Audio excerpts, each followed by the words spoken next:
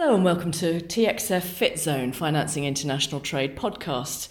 I'm Head of Trade, Treasury and Risk at TXF, and we're here to talk about country risk and risky business with Rebecca Harding. She's CEO of Coriolis Technologies, and in this segment we're going to be talking about the risks in Asia of weaponisation of trade. So maybe, Rebecca, you can tell us a little bit about the headline data and what's standing out in Asia at the moment. In Asia at the moment, what we're seeing is a region that is in transit, in some kind of transition. So it's moving into a more global sphere in terms of its influence, and we're seeing increased military presence as a result. So we're seeing an escalation in arms trade, particularly in the South China Seas. But China has been exporting its arms as well. That's of concern because China historically has not been particularly belligerent. It's not had a relationship with the rest of the world where it's been seen as a huge military power. But what's beginning to happen is China is increasing its arms imports, but most importantly of all, across the world, China is also increasing its exports, and that across the region, and that's having a big impact on the extent to which the region is becoming fragile. So that's the first thing. We're seeing a big increase, and countries like Japan and Indonesia and Australia even are also increasing their arms imports. This is a strategic move against what they see as an escalation of tensions in the South China Seas. Now, that's available, that information is available anecdotally everywhere. It's obviously in the press, but what we're seeing is actually that is now visible in the arms and dual-use goods trade data that we're seeing. Most interestingly of all, Australia actually increased statistically significantly its security-related telecommunications over the last 6 months. So that's having a big impact on the region as a whole. You can see that there's a lot of fragility there. Other risks in the region, we're seeing an increase in terrorism as well. So countries like Indonesia and Malaysia, there's some serious threat from terror that's beginning to build up there. We're seeing that statistically, and associated with that, we're seeing clampdowns and regimes across the region as well. So greater politicisation of trade. Any more on the North Korea elements that we were discussing before as well?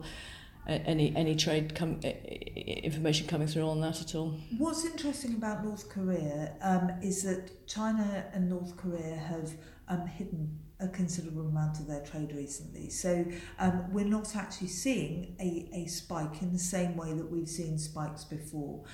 So in previous indices, we've seen this relationship between North Korea and China actually being quite explicit. What's happening at the moment is because there's obviously this sort of fragile truce between North Korea and the US, and because China is also embroiled in this trade dispute with the US, we're seeing that a lot of that is fairly muted at the moment. So there's not been a statistically significant increase over the last 6 months. That doesn't mean it's gone away. Interesting. Also, looking at just on the sort of the headline China, US, looking at it from the Chinese side, what's happening on the data on that now? So the data is telling us that China is doing two things. From a trade perspective, it's actually exporting its supply chains. So a lot of those supply chains have gone to the ASEAN region. And one of the really interesting things about this from a dual-use goods and an aerospace and an arms perspective is that ASEAN is actually increasing at a very rapid rate annually its trade in dual use and aerospace with Europe. So what that tells you is that Chinese technologies and Chinese influence, if you like, that has been embodied in its exports to Europe and to the United States from China is now being moved to the ASEAN region as a result of the current tensions between the US and China. Is there any news related to intra-Asian trade that doesn't include China, or is it everything China-centric? A lot is China-centric. So we're seeing an awful lot of, as I said, this movement of exports of dual-use goods and exports of arms out of China across the region. We're seeing a lot of that. China dominates the region, but the other interesting thing that we're seeing is countries like Japan have had a major strategic shift in the last 2 years.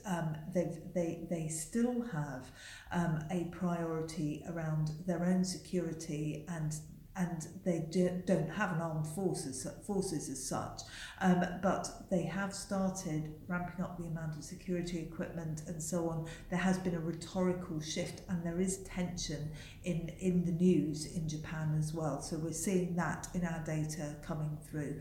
Australia is another one.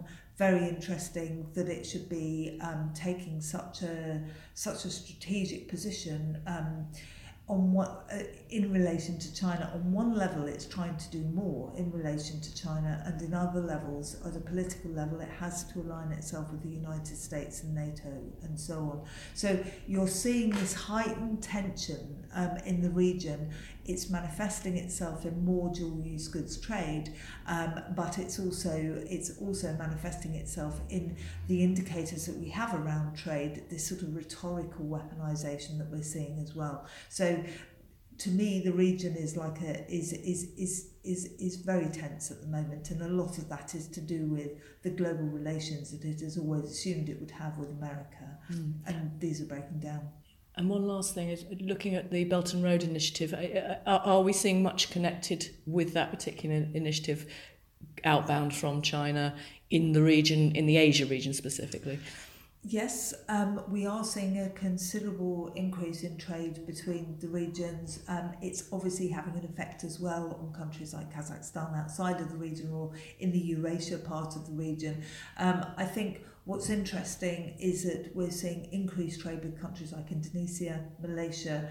The Philippines has pivoted towards China because it's very keen on the One Belt, One Road funding that might be coming through. The Philippines actually has taken a fairly ambiguous approach towards what's happening in terms of trade tensions between the US and China. So it's a little bit Janus-faced, if you like. It needs Chinese money, but equally it wants to face the US. So we've seen that as an evidence of kind of the broader tensions that are happening as well. Rebecca, thank you.